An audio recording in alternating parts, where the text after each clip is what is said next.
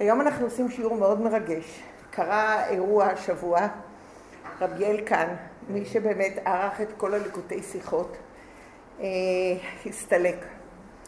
אני רוצה להגיד לכם שאתמול בלילה, כששמעתי את ההתוועדות, חלק, לא את הכל, חלק ששמעתי את ההתוועדות, והבנתי עוד מה שאני אומרת כל הזמן, אבל כל פעם אני מבינה יותר. כמה הרבה היה מעורב בליקוטי שיחות, לא רק מעורב היה הרבה, אלא הרבה, הם מתארים שם, מי שתאר את זה אתמול ומאוד ריגש אותי, היו אנשים שדיברו על רבי כי הם לא היו חלק מליקוטי שיחות. אבל מי שהיה בצוות של ליקוטי שיחות, ותיאר בשנת הכ"פים והלמדים, שמשם אנחנו לומדים, כמה שאלות הם הכניסו לרבי, באיזה שעה הם הכניסו כל שאלה, כל דבר הרבי ענה, איך הרבי ענה על כל שאלה. אנחנו עכשיו מתמרמרים, הרבי לא ענה על כל שאלה ולא היינו רגילים לקבל, אבל כשהיה למדנות, כשעשו את הפרויקט של ליקוטי שיחות שרבי שאל שאלה, עליו השלום שהוא שאל שאלה, אז היה לזה משמעות. היה לזה משמעות מבחינת איך ייראה, מה הוא הבין, תמיד הוא התייעץ עם עוד מישהו, תמיד היה לוקח את הבחורים המכשרים, לדבר איתם ביחד. אז אנחנו מבינים כמה שאנחנו עכשיו לומדים ליקוטי שיחות, והם עשו מבצע, כל האנשים האלה, מה המבצע שלהם היה לכבוד השלושים, ללמוד ליקוטי שיחות. אז אנחנו לומדים לעילוי נשמת הרב יואל הכהן בן, לא יודעת מה השם של האבא, כי אני התפללנו עד היום לרפואה לרבקה, באמת אתמול לא שאלתי. אז אני רוצה להגיד שאנחנו לומדים את זה ביחד, ואנחנו לומדים את זה באמת כדי להבין את זה ולדעת את זה. אתמול ככה דיברתי עם אלמנתו, עם לאה רק ניחמתי אותה, אבל אני רוצה להגיד שהפרויקט הזה שאנחנו עכשיו לומדים הוא מדהים, כי אנחנו באמת לומדים משהו מקושר לגמרי, וזה שיש לנו את הקביעות. היום שאמרו לי שהיום לא יהיה שיעור, כן יהיה שיעור, אמרתי אני לא יודעת, אני באה, אני מדברת עם עצמי, עם הקיר, לא מעניין אותי מה. יש קביעות, אני באה, אני מדברת, לא יהיו אנשים, מדבר עם עצמי. ברוך השם, ברוך אתם חד שהגוי דבר. עכשיו אני צריכה לספר לכם על זה. אתם רואים שזה היום מודפס? כל זמן היה, יש שני נוסחים, אני רוצה להגיד לכולם. אנחנו כרגע לא לומדים את רעיונות לפרשת שבוע, שזה התרגום הראשון שנעשה למכון לוי יצחק. אנחנו מהיום והלאה לומדים את הליקוטי שיחות כפי שהם היום יוצאים בפרויקט ליקוטי שיחות ואפשר להדפיס אותם.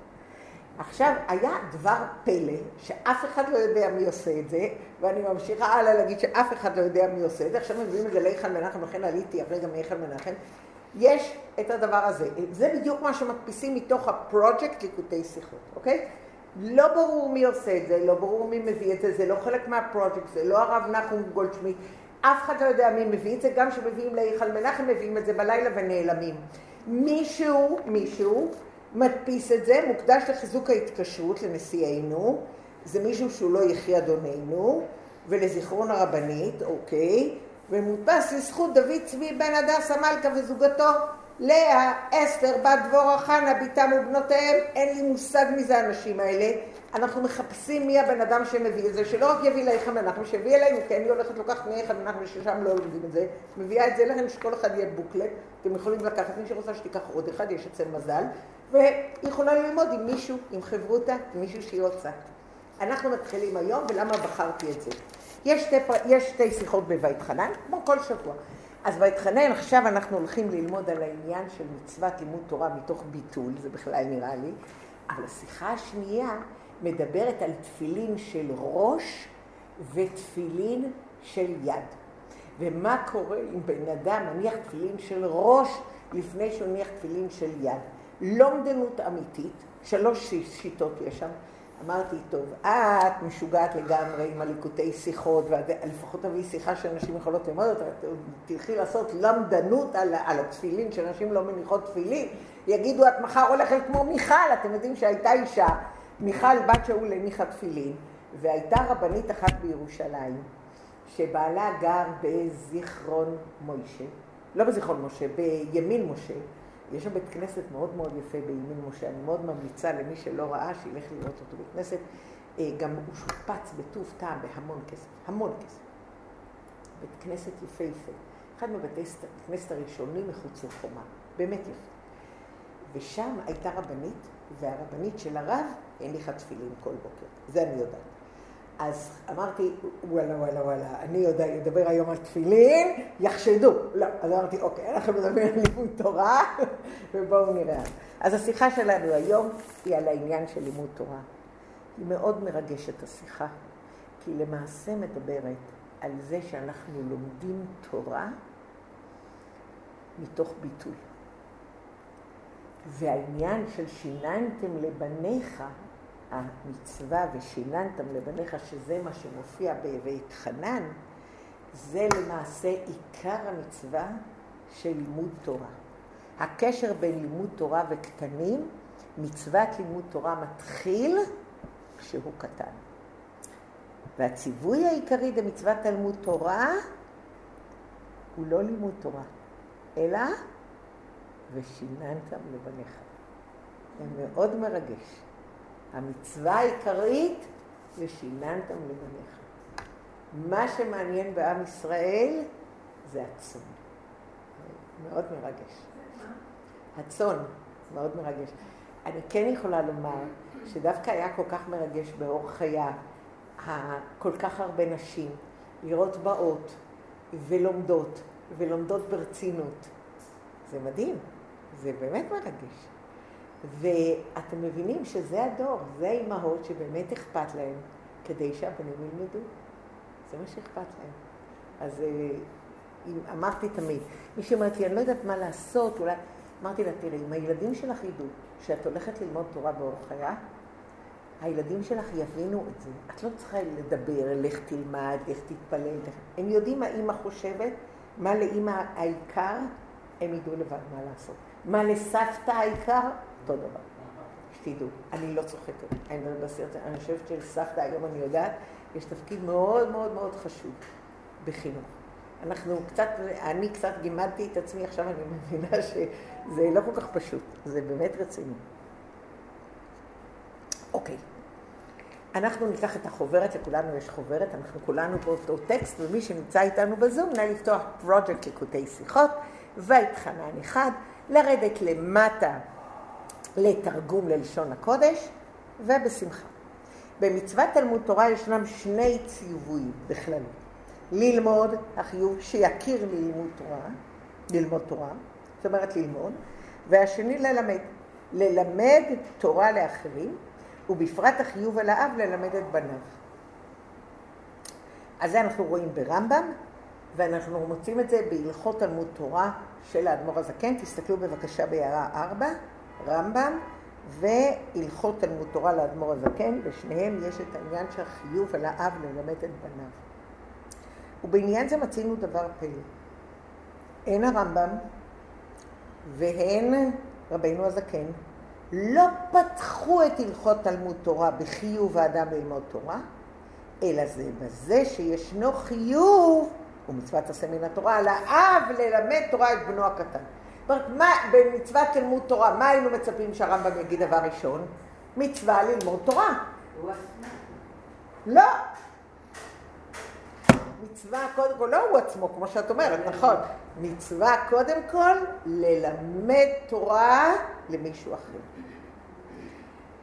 אנחנו ממשיכים הלאה, ובפשטות העניין, ואינו מובן לכאורה, היה צריך לכל ראש לבוא החיוב ללימוד התורה בכלל, היינו לעצמו, ורק אחר כך להוסיף שלא די ללמוד, אלא צריך גם ללמדה לאחרים ולבנו הקטן.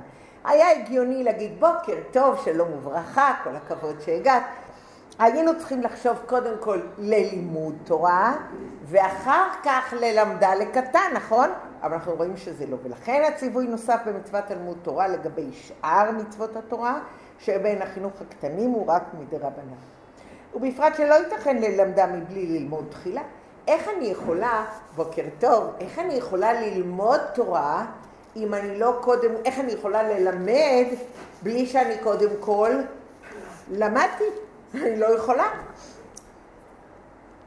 עמוד 39, בפשטות יש לבאר ששני הטעמים לדבר. מאחר שישנו חיוב, מצוות עשה, מן התורה, ללמד תורה את הקטן, נמצא שלימוד התורה בכל אדם חייב להתחיל ומתחיל בפועל מן התורה בעודנו קטן. ולכן פתיחת הלכות תלמוד תורה היא בדיני לימוד התורה של אדם ישראל כסדר שהם מתחילים אצל כל אחד ואחד בקטנותו. אז עוד פעם, כיוון שיש חיוב, שישנו חיוב מן התורה ללמד תורה את הקטן, אוקיי? זאת אומרת שלימוד התורה בכל אדם חייב להתחיל בפועל שהוא כבר קטן, נכון? ולכן פתיחת הלכות תלמוד תורה הוא בדיני לימוד תורה של אדם מישראל, כמו שמתחילים כל אחד ואחד מתי? בקטנותו. אני חוזרת שוב. הנקודה הכי חשובה זה שבן אדם ילמוד בקטנותו. עכשיו אנחנו צריכים להבין למה כל כך מדברים פה על העניין של קטנותו.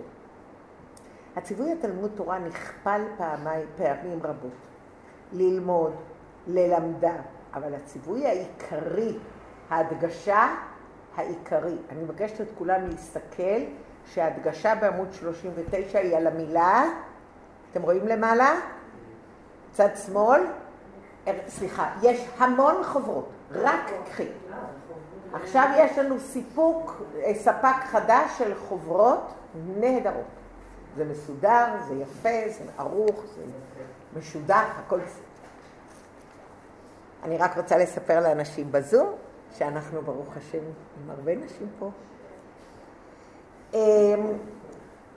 אז אנחנו רואים את המילה העיקרי הנמנה במניין המצוות לרמב"ם ובשיננתם לבניך, הכולל כדברי הרמב"ם ללמוד תורה וללמדה. שימו לב, מודגש, הרי בהדגיש, הציווי העיקרי במניין ציווי, שיננתם לבניך, ללמוד תורה וללמדה.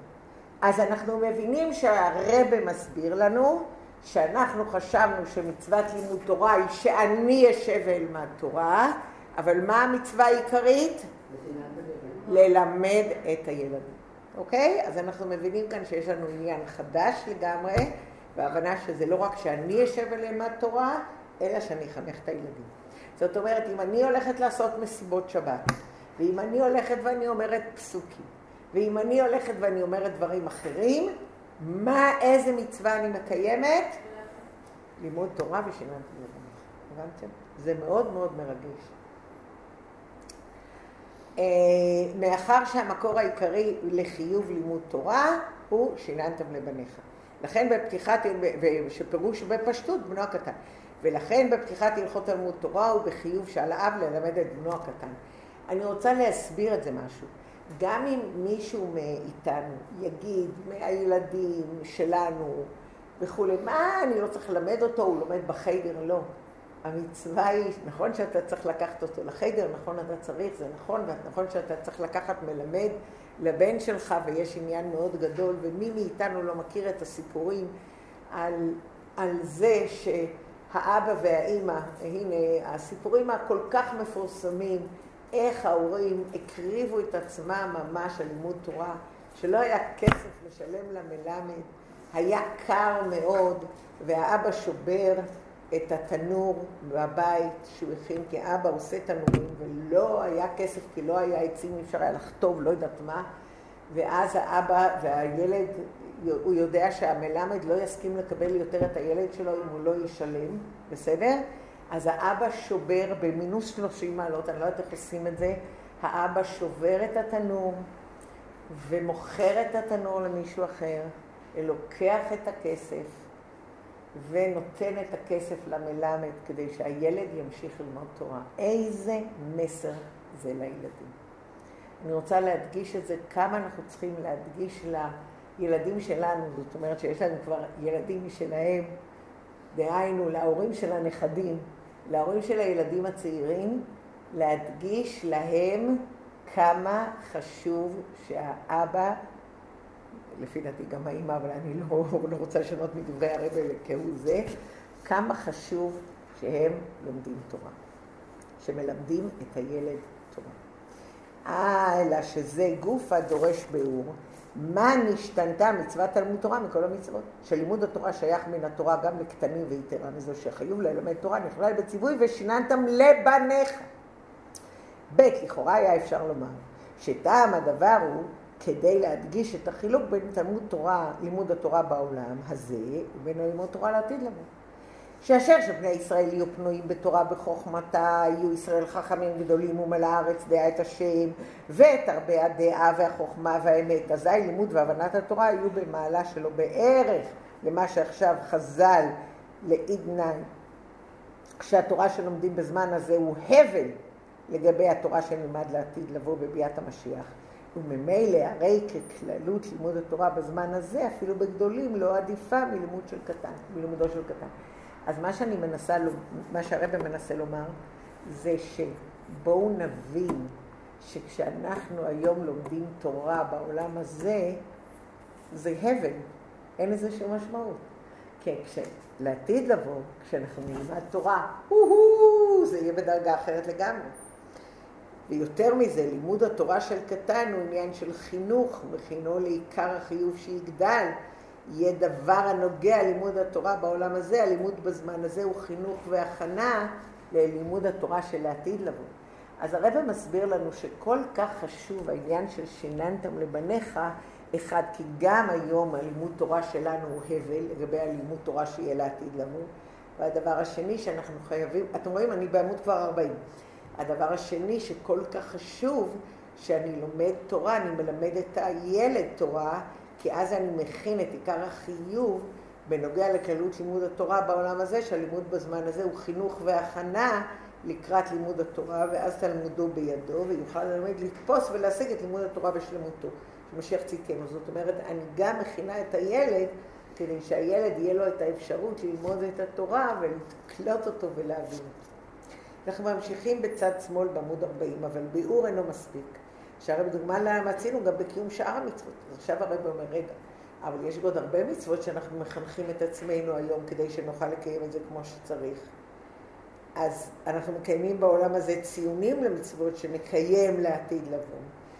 והיינו שגם קיום המצוות בעולם הזה הוא בבחינת קטנות, ציונים בלבד לגבי קיום המצוות לעתיד לבוא. אז מה ההבדל בין לימוד תורה ובין קיום מצוות? עוד פעם אני רוצה לחזור. הנושא שלנו היום הוא ושיננתם לבניך. אז הרב אומר בסדר, אני מבין שיש את העניין של תורה, אבל אם אני מדבר על עניין התורה, שכל מה שאני לומד היום זה הבל רק כדי שאני אוכל לעתיד לבוא ללמוד כמו שצריך תורה, ואני מכין את עצמי ואני מכין את הילד, ובעיקר מכין את הילד כדי שהוא יוכל ללמוד כמו שצריך. אז מה לגבי המצוות? מה ההבדל בין תלמוד תורה ובין מצוות? כי גם במצוות אנחנו עושים ציונים היום למה שיהיה. אתם מבינים? ציונים קטנו למה שיהיה לעתיד לבוא. בסדר? אז, אבל מזה די כשמצוות תלמוד תורה דווקא שייכת לקטנים, ויתר על כן שגם הציווי הכללי של תלמוד תורה מקורו ושיננתם לבניך, תלמוד תורה יש עניין מיוחד של לימוד התורה, דווקא מצוות לימוד תורה. אז אני חוזרת עוד פעם. אנחנו עכשיו הולכים לשני סעיפים, ג' וד', שבהם אנחנו הולכים עכשיו ללמוד את העניין של ביטול. מה העניין של ביטול של לימוד תורה? לכן ההקדמה הזאת לפני ג' הפסקה הזאת היא מאוד חשובה, אבל מזה דווקא שמצוות תלמוד תורה שייכת לקטנים ויתר על כן. הציווי הכללי של תלמוד תורה מקורו ושיננתם לבניך, מובן שתלמוד תורה ישנו עניין מיוחד, יש דווקא מצוות תלמוד תורה. עכשיו אנחנו נכנסים לסיימים ג' וד', שבהם העיקר הוא העניין של הביטול. ג' ויובן החילוק בין תלמוד תורה ובין מצוות. המצוות מתקיימות בדברים גשמיים, אנחנו מניחים תפילין, אנחנו לובשים ציצית, אנחנו מברכים לפני שאנחנו אוכלים. בדברים אלו היינו פעולה, עמוד 41. בדברים אלו היינו פעולה בעולם ובדוגמת העניין והלשון בפעולת הגברה בחפצה. זאת אומרת, אנחנו עושים פעולה במשהו כדי לברר ולזכח אותו. ברגע שאנחנו אוכלים אוכל ואנחנו מברכים, אנחנו מבררים ומזכחים אותנו. אשר קידשנו מצוותיו וציוונו. נכון? אבל אף על פי כן, עיקר העניין הוא שאני אעשה את המצווה, זאת אומרת שאני אעשה אותה. ואילו הביטול בכללות לשון חז"ל, מה שהמצוות מצרפות את הבריות, שהמצווה צריכה לעורר באדם אינו מעכב בדיעבד. זאת אומרת, אם אני עושה את המצווה שאני עכשיו מברכת, או וואו, איזה יופי, הקדוש ברוך הוא זיכה לעשות את המצווה ואני עושה את זה מתוך קבלת עול, ומתוך ביטול מלא מי אני, טוב שאני זוכה, אז מה שאני עושה, אני אומרת, רגע, מה שאני צריכה לעשות בשלב ראשון זה לברך. לא משנה אם כן בביטול או לא בביטול. צריך לברך כמו שצריך. אחרי שאני מברכת אני אתחיל לחשוב איך עשיתי. אבל לא כן בלימוד תורה. אני רוצה שתדגישו עכשיו מה שאין כן. לימוד התורה עניינו שאדם בשכלו הוא יבין את המושכל ויתאחד עמו. איזה פרק זה בתניא? פרק ה' בתניא, ד' ה'. היינו, שלא יבקש למלא את רצונותיו וחשקו, אלא יחפש אחר אמיתת ההשכלה ויבטל את רצונו. זאת אומרת, אנחנו מבינים כאן שהעניין המיוחד שלנו בלימוד תורה לעומת מצוות זה ללמוד בביטול מלא. למה? כי נכון שאנחנו צריכים שכל וצריכים להתאחד עם השכל, והשכל מקיף אותנו וגם נמצא בתוכנו, אבל עניין הביטול הוא עניין עיקרי בלימוד תורה. מאחר שחוכמתו יתברך היא למעלה לגמרי מגדר הנבראים, אינה יכולה להיקלט אצל הבורא, אלא אם כן לימוד תורה מתוך ביטול.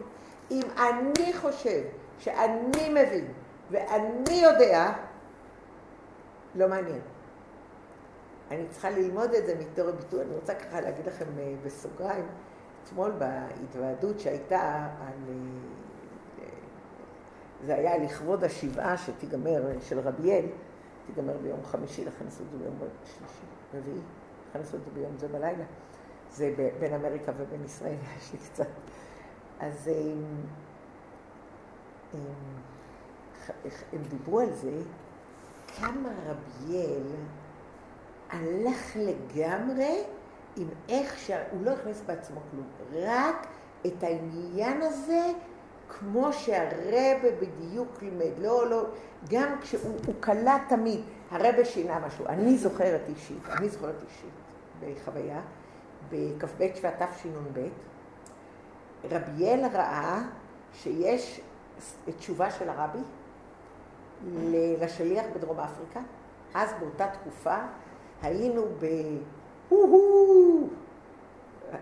אנשים וחלק מהגברים, השליחים, החתימו כל בן אדם שזז ורק הסכים לחתום על איגרת שהרבי הוא מלך המשיח. והיה צריך לחתום שהרבי הוא מלך המשיח, ואספנו כמה שיותר חתימות שהרבי הוא מלך המשיח.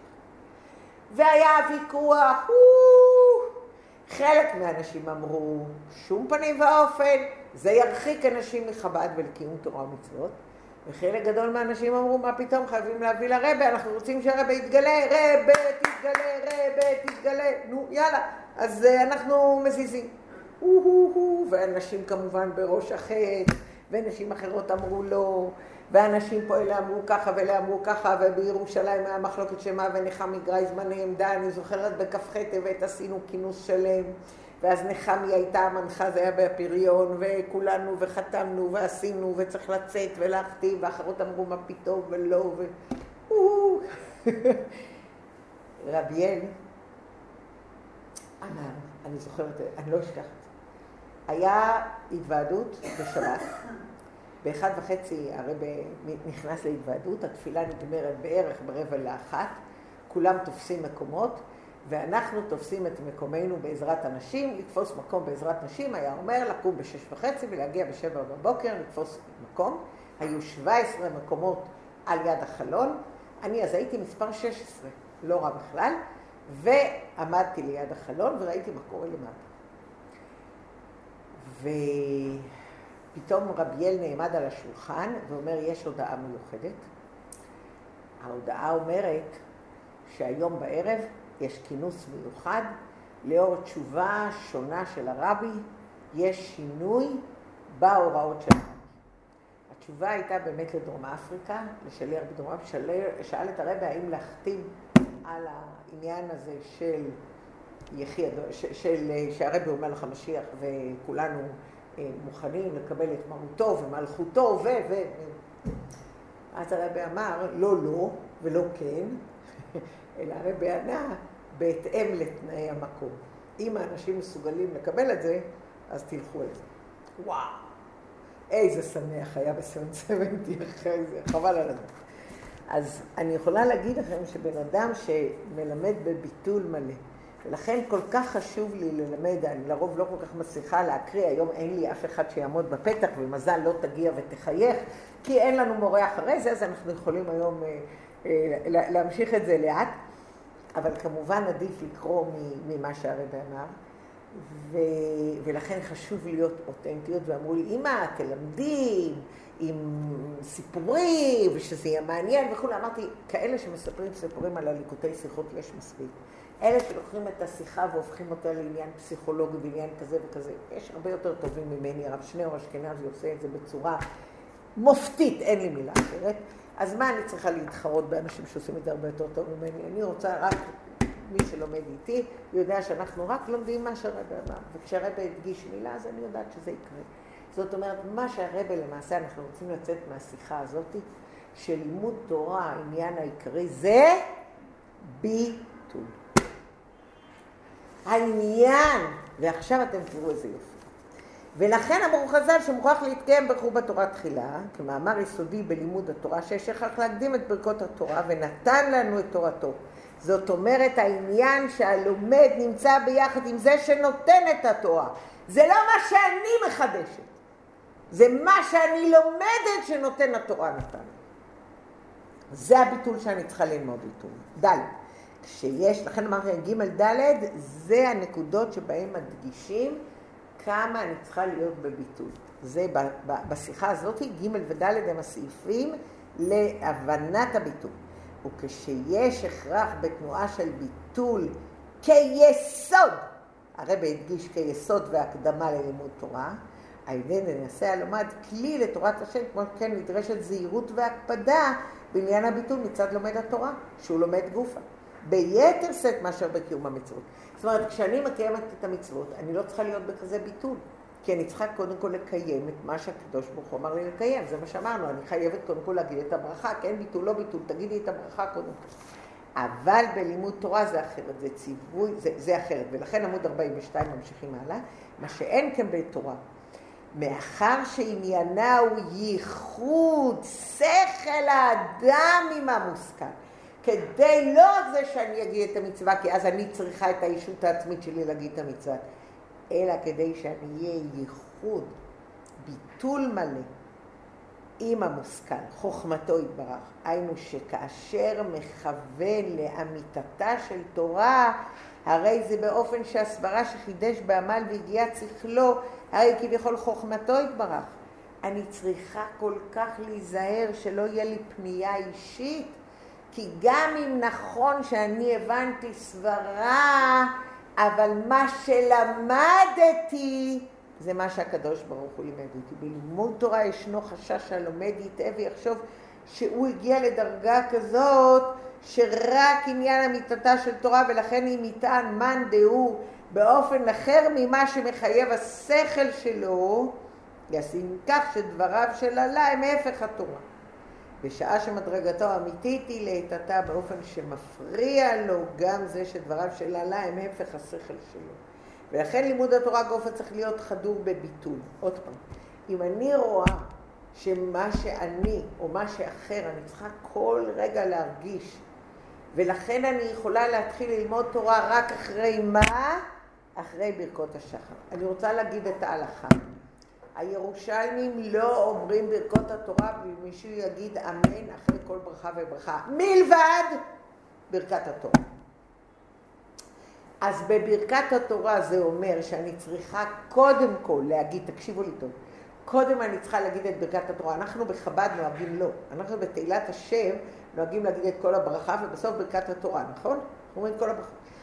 תדעו לכם שהירושלמים לא אומרים ככה. הם אומרים קודם כל ברכת התורה, ואחרי שהם ברכות התורה הם יכולים לעשות את כל התפילה, נניח אם לא היה להם מי שיגיד להם אמן על כל הברכות, ואז הם הולכים והם אומרים את כל הברכות. אתם מבינים? אבל למה אני חייבת כל כך את ברכת התורה? רבי מסביר, כי בברכת התורה, מה שאני עושה למעשה, אני אומרת שמה זה כל התורה כולה? מי נותן התורה? מי נותן התורה? כל הברכה זה מי נותן התורה. ולכן אני לא יכולה להתחיל ללמוד בלי ברכת התורה. למה? כי אני צריכה לזכור כל הזמן שמי שנתן את התורה זה לא החוכמה שלי וזה לא כלום שלי, אלא הכל זה הקדוש ברוך הוא. עכשיו הרבי יביא לנו הוכחות. עכשיו, נכון, עכשיו בואו נתחיל ככה. השיחה התחילה בככה, שאנחנו חשבנו שללמוד תורה זה עיקר המצווה. מה למדנו מכאן? שלא עיקר זה ללמוד התורה, אלא עיקר זה...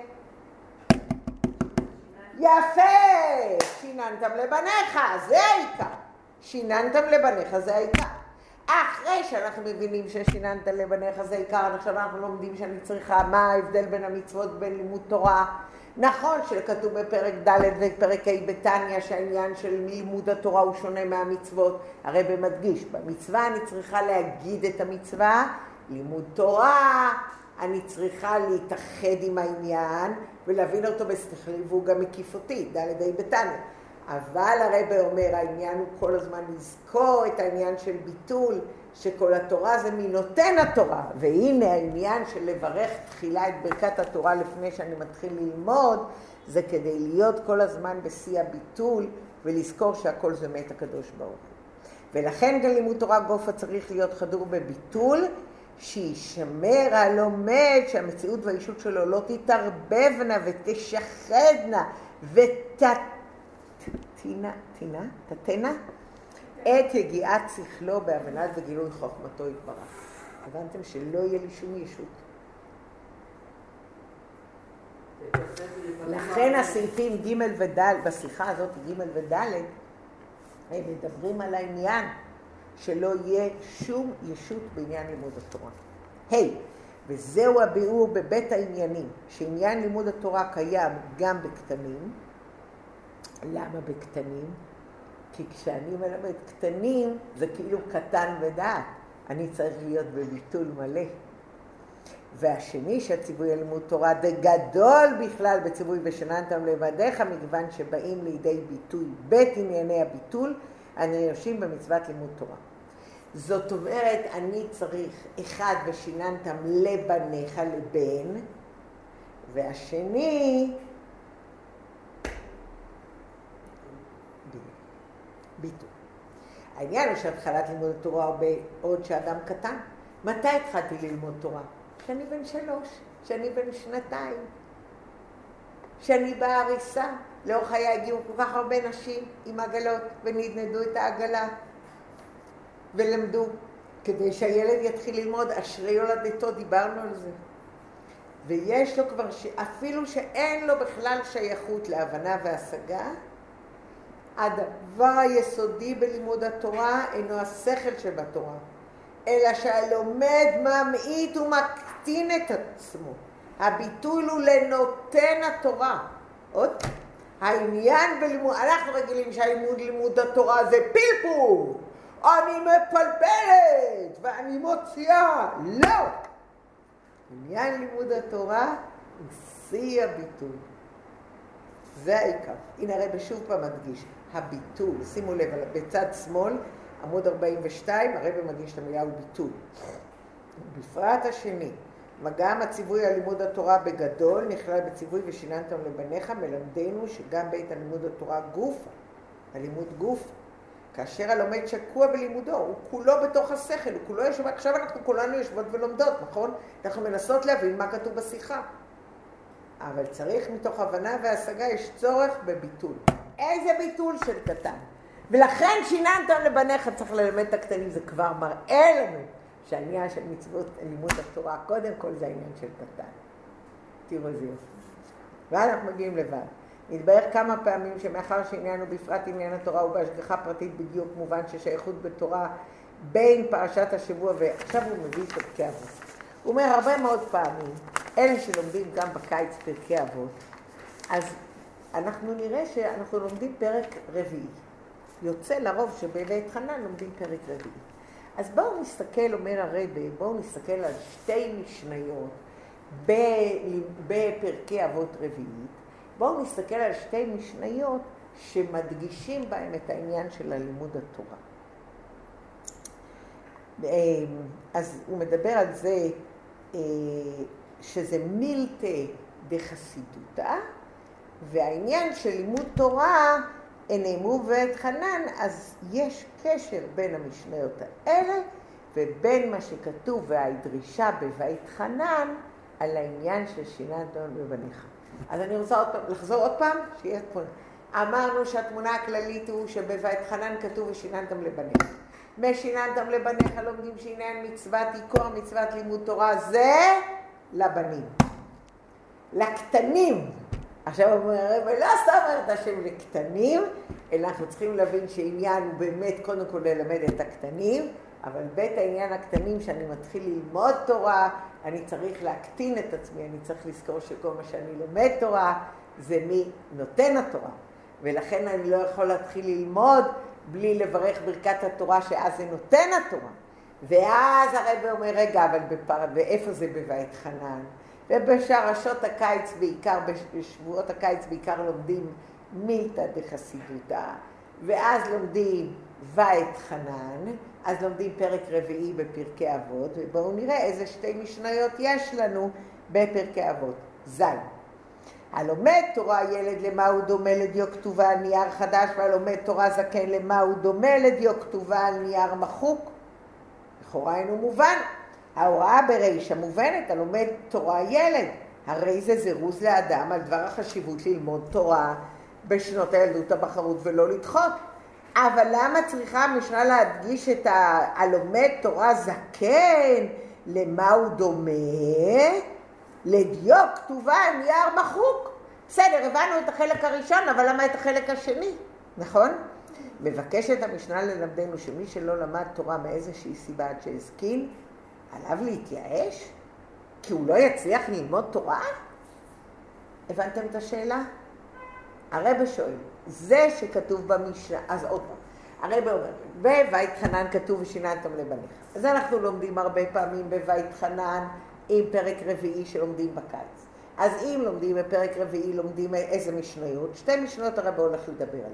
אחד, המשנה הראשונה שהרב מדבר עליה, לומד תורה ילד, זה אנחנו מבינים. למה? כי מי שלומד תורה ילד, דומה לדיו כתובה על נייר חדש, וזה אנחנו מבינים, וחייבים ללמד ילדים תורה, כי באמת הם לא יודעים שום דבר לפני. אבל למה לומד תורה לזקן הוא דומה לדיו כתובה על נייר מחוק, ומי יותר מרבי עקיבא שמתחיל ללמוד יותר מבוגר? אז איך אנחנו יכולים להגיד מה, אז לא ללמד אותו? לא חשוב? הרב שואל סימן שאלה. איך המשנה הזאת נגמרת? אני לא מבין מה היא רוצה ללמד אותנו. הבנו את החלק הראשון על ילד, מה היא רוצה ללמד אותנו בחלק השני? כולם הבינו את השאלה? הרב אומר, ברור על זה, הלומד תורה ילד, מי שלומד תורה מתוך ביטול, אומר תורה כמו ילד, עמוד 44, אשר דווקא באופן זה נקלטת התורה אצלו, כדיו כתובה נייר חדש. אבל כאשר לימוד התורה הוא רק חוכמתו ושכלו, זאת אומרת זקן שקנה חוכמה, ללא ביטול, אין התורה, תורת השם, והרבא מדגיש, תורת השם יכולה להיקלט כדי בעיה. זאת אומרת, אם אתה גם זקן ולמדת הרבה תורה, ועכשיו אתה בא ללמוד תורה, אתה בא ללמוד את זה מתוך ביטול. ודווקא אצל רבי עקיבא למדנו את העניין של הביטול של רבי עקיבא. זאת אומרת, ללמוד תורה כמבוגר זה מתוך המון ביטול, חטא. עכשיו מגיעים למשנה השנייה, שמואל הקטן, אז הבנו עכשיו. אז המשנה למעשה, שהרבא אומר משנה כף, הלומד תורה ילד למה הוא דומה לדיו כתובה נייר חלק, זה הבנו, כי ילד זה העניין של ביטול. הלומד תורה לזקן, למה הוא לומד? דיו כתובה נייר מחוק. אם הזקן הוא זקן שמרגיש את עצמו, שאני למדתי ואני יודע וכו', אז אין לזה שום משמעות. צריך ללמוד מתוך שיא הביטוי. זה רב אומר, גם מהמשנה הזאת לומדים. מה לומדים מהמשנה הזאת? שצריך ללמוד מתוך ביטוי. משנה שנייה, שמואל הקטן אומר. מי אומר את זה? נו, תחזרו. מי אומר ח'? מי אומר סעיף ח'? עמוד 44. משנה י"ט, מה כתוב בה? שמואל הקטן אומר. מה זה אומר שמואל הקטן? קטן. שמואל, קטן. למה? כי הוא מקטין את עצמו. לכן קראו לו שמואל הקטן. בנפול אויביך אל תשמח, ובכשלו אל יגל ליבך, פן יראה יראת השם ורע בעיניו והשיב מעליו אפו. מה זאת אומרת? בנפול אויביך אל תשמח. מה זאת אומרת שמואל הקטן אומר? מאיפה הפסוק? ממשלי. אז מה החידוש? שפסוק כאי במלחמה, בעסק העולם, הוא מחדש שמואל הקטן גם במלחמתה של תורה. שני תלמידי חכמים מתווכחים, ואחד ניצח את השני. הוא אמר סברה, ואחד ניצח את השני. בנפול אויביך, אל תחשוב שזה אתה הפלת אותו בסיפור. לא! הייתה לך זכות לגלות את העניין של התורה. הבנתם? כמה זה יפה? אז מה הוא אומר? במה שונה מלחמתה של תורה במקום לטעות ששמחת בנפול אויביך מותרת, מטעם זה הוצרך שמואל הקטן להזמיר פני זה, אך העניין הוא כיוון שניצח את חברו בדבר הלכה, הרי שאין זה ניצחון שלו, אלא הניצחון של התורה שהתברר עניין בתורה נכון, שזכית לברר משהו בתורה שנדע מה הנכון שבו, ולכן אתה שמח. לא בנפול אויביך, לא זה שניצחת אותו, אלא תשמח בזה שגילית אמת של תורה, וזכית שזה יהיה על ידך. ועוד בעניין זה היה מגיע למדרגה זו שהרי מסור ונתון באמת לגלות את חורבתו יתברך, לא היה אצלו הכרח כלל להניח שזה מקרה של נפול אויביך, אלו כל זה זה דברי אלוקים חיים, והרבא מדגיש אלוקים חיים. עמוד אחרון, עמוד 45. זאת אומרת, אין בנפול אויביך, אלא שמחתו, הפסקה האחרונה לפני ט', שמחתו מורגשת שהיא בנפול אויביך, הרי זה סימן לכך שמאוהב דיד הנוצח, כאילו אתה מנצח. לא. לכן אמר שמואל, איזה שמואל? הקטן. לפי שהוא מקטין את עצמו, שלימוד תורה מצמיח להיות מתוך ביטול, תפול אויביך אל תשמח. מה שיהיה נוגע לו הוא רק להגיע למיטתה של תורה. כאן יכולה לעלות הטענה, הן אמת שגם לדעה של אויביך, כאילו האויב שלך יש מקום לדברי אלוקים חיים, איך יכול להיות אויב אם מדובר בדברי אלוקים חיים? איך אתה בכלל יכול להגיע? אבל הרי הלה ביקש להביע את דעתו בפסק הלכה למעשה, בזה ודאי טועה, שהרי הדין בהחלט אינו כן, וממילא נמצא שיש בזה עניין של בנפול אויביך. אם כן, למה נדרש ממנו שיפעל בעצמו את העניין אל תשמח? ויתרה מזו שלא ירגיש שיש בכך נפול אויביך. סוף סוף הוא ביטל עניין בלתי אמיתי.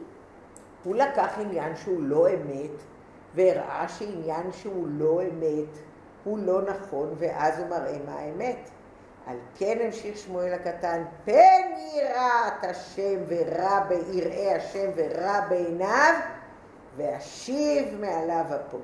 ייתכן שזה שחברו לא כיוון להלכה, אינו מצד חיסרון בשכלו, אלא בתורת עונש, שמצד אפו, זאת אומרת, אפו זאת אומרת כעס של מעלה, לא זכה לכוון להלכה. וממילא אסור לו להיות בשיחה בנפול אויביך, מזה שניתן על ידו עונש מלמעלה על חברו, והשמיכה צריכה להיות רק מזה שנתבררה לך. הבנתם? איזה יופי. הוא אומר, הרב אומר ככה. איך מתחילה המשנה אמרנו? שאמר שמואל הקטן. מה שמואל הקטן אמר? בנפול אויביך אל תשמח, נכון? ובסוף הוא אומר, אל יגל לבך, פן יראה השם, ורע בעיניו, והשיב מעליו אפו. אז מה הוא אומר? אולי זה בכלל, זה שאתה ראית את זה ולא חברך, זה עניין בכלל מאת השם, לראות איך אתה מתנהג, האם אתה בכלל נמצא בשיא הביטוי, ואוי ואבוי, אם חס ושלום יהיה יגל לבך ושמחת, אולי כל העניין הוא בכלל לא נכון. הבנתם? זאת אומרת, אתה צריך להיות בכזה ביטול, שגם אתה צריך לראות רק שמתברר באמת עניין בתורה, ואל תראה בכלל את זה שהקדוש ברוך הוא כאילו זיקה שעל ידך, גם את זה אל תסתכל, שהקדוש ברוך הוא זיקה על ידך. למה? כי בכלל לא בטוח שהשמחה הזאת בנפול אויביך מזה שניתן ועל ידו עונש מלמעלה על חברו, והשמחה צריכה להיות רק מזה שנתבררה הלכה. זאת אומרת, אתה צריך להיות בכזה ביטול, לא לראות שום דבר, רק לראות שהנה אתה לומד תורה והתברר עוד משהו מעניין של לימוד, של עניין של הקדוש ברוך הוא. תהיה אצלו, אם תהיה אצלו שמחה, ראוי הוא בכך יגרום והשיב מעליו אפו, שהקדוש ברוך הוא יכול להסיר את אפו מחברו וישיבנו עליו, ועל ידי ההתבוננות בדברים האלה יפעל בעצמו, שלא זו בלבד שלא תהיה עצמו שמחה בנפול אויביך, אלא אדרבה, יקוים אצלו ההפך מזה, שאינם זזים משם עד שנועשים, אוהבים זה את זה. ויתרה מזה במאמר חז"ל אודות על הלל ובית הלוי, שחיבה ורעות נוהגים זה בזה לקיים מה שנאמר, האמת והשלום אהבו. תקשיבו טוב. הרב אומר, לא רק זה, הבנתם איזה יופי? הרב אומר, לא רק זה שאתה לא צריך להיות שמח שאתה זכית ולא הוא. אתה צריך להיות, השלום והאהבה צריכים להיות האהבו. זה שמתברר העניין בעולם האמיתי של מה באמת השמחה האמיתית, ותראו את ההערה למטה 69.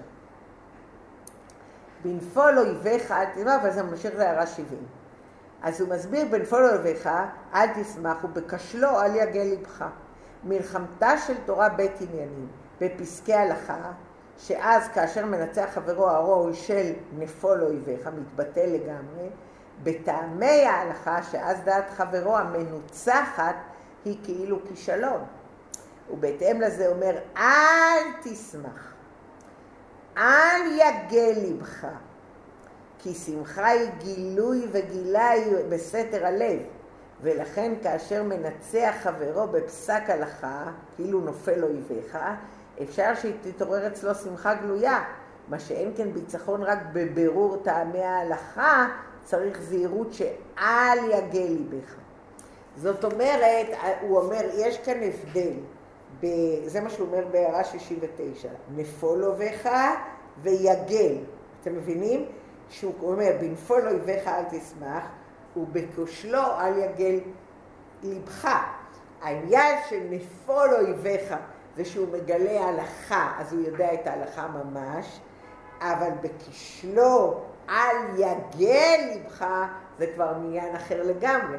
זה כבר עניין של ההבנה של אותה המצווה. ואז בהתאם לזה, אז הוא מסביר למה כאן כתוב אל תשמח, וכאן כתוב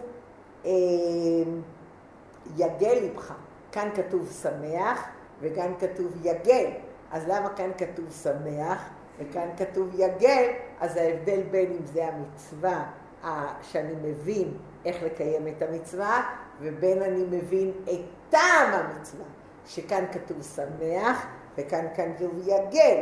ואז 70, אבל אינו מוכרח ומתורצת על פי זה הקושייה, למה אמר הן יראת השם, וזה מה שכתוב. אז זה בהערה, אני רוצה, אז כאילו הרב גם מדייק את העניין הזה, בנפול אויביך, אל תשמח, והשיב מעליו אפו, שהקדוש ברוך הוא יסיר את אפו מחברו. אז אני רוצה עוד פעם לחזור על הסיכום. התחלנו ושננתם לבניך, שאמרנו שבכלל המצווה היא של לימוד תורה היא קודם כל, לא שאני אלמד תורה, אלא לבניך.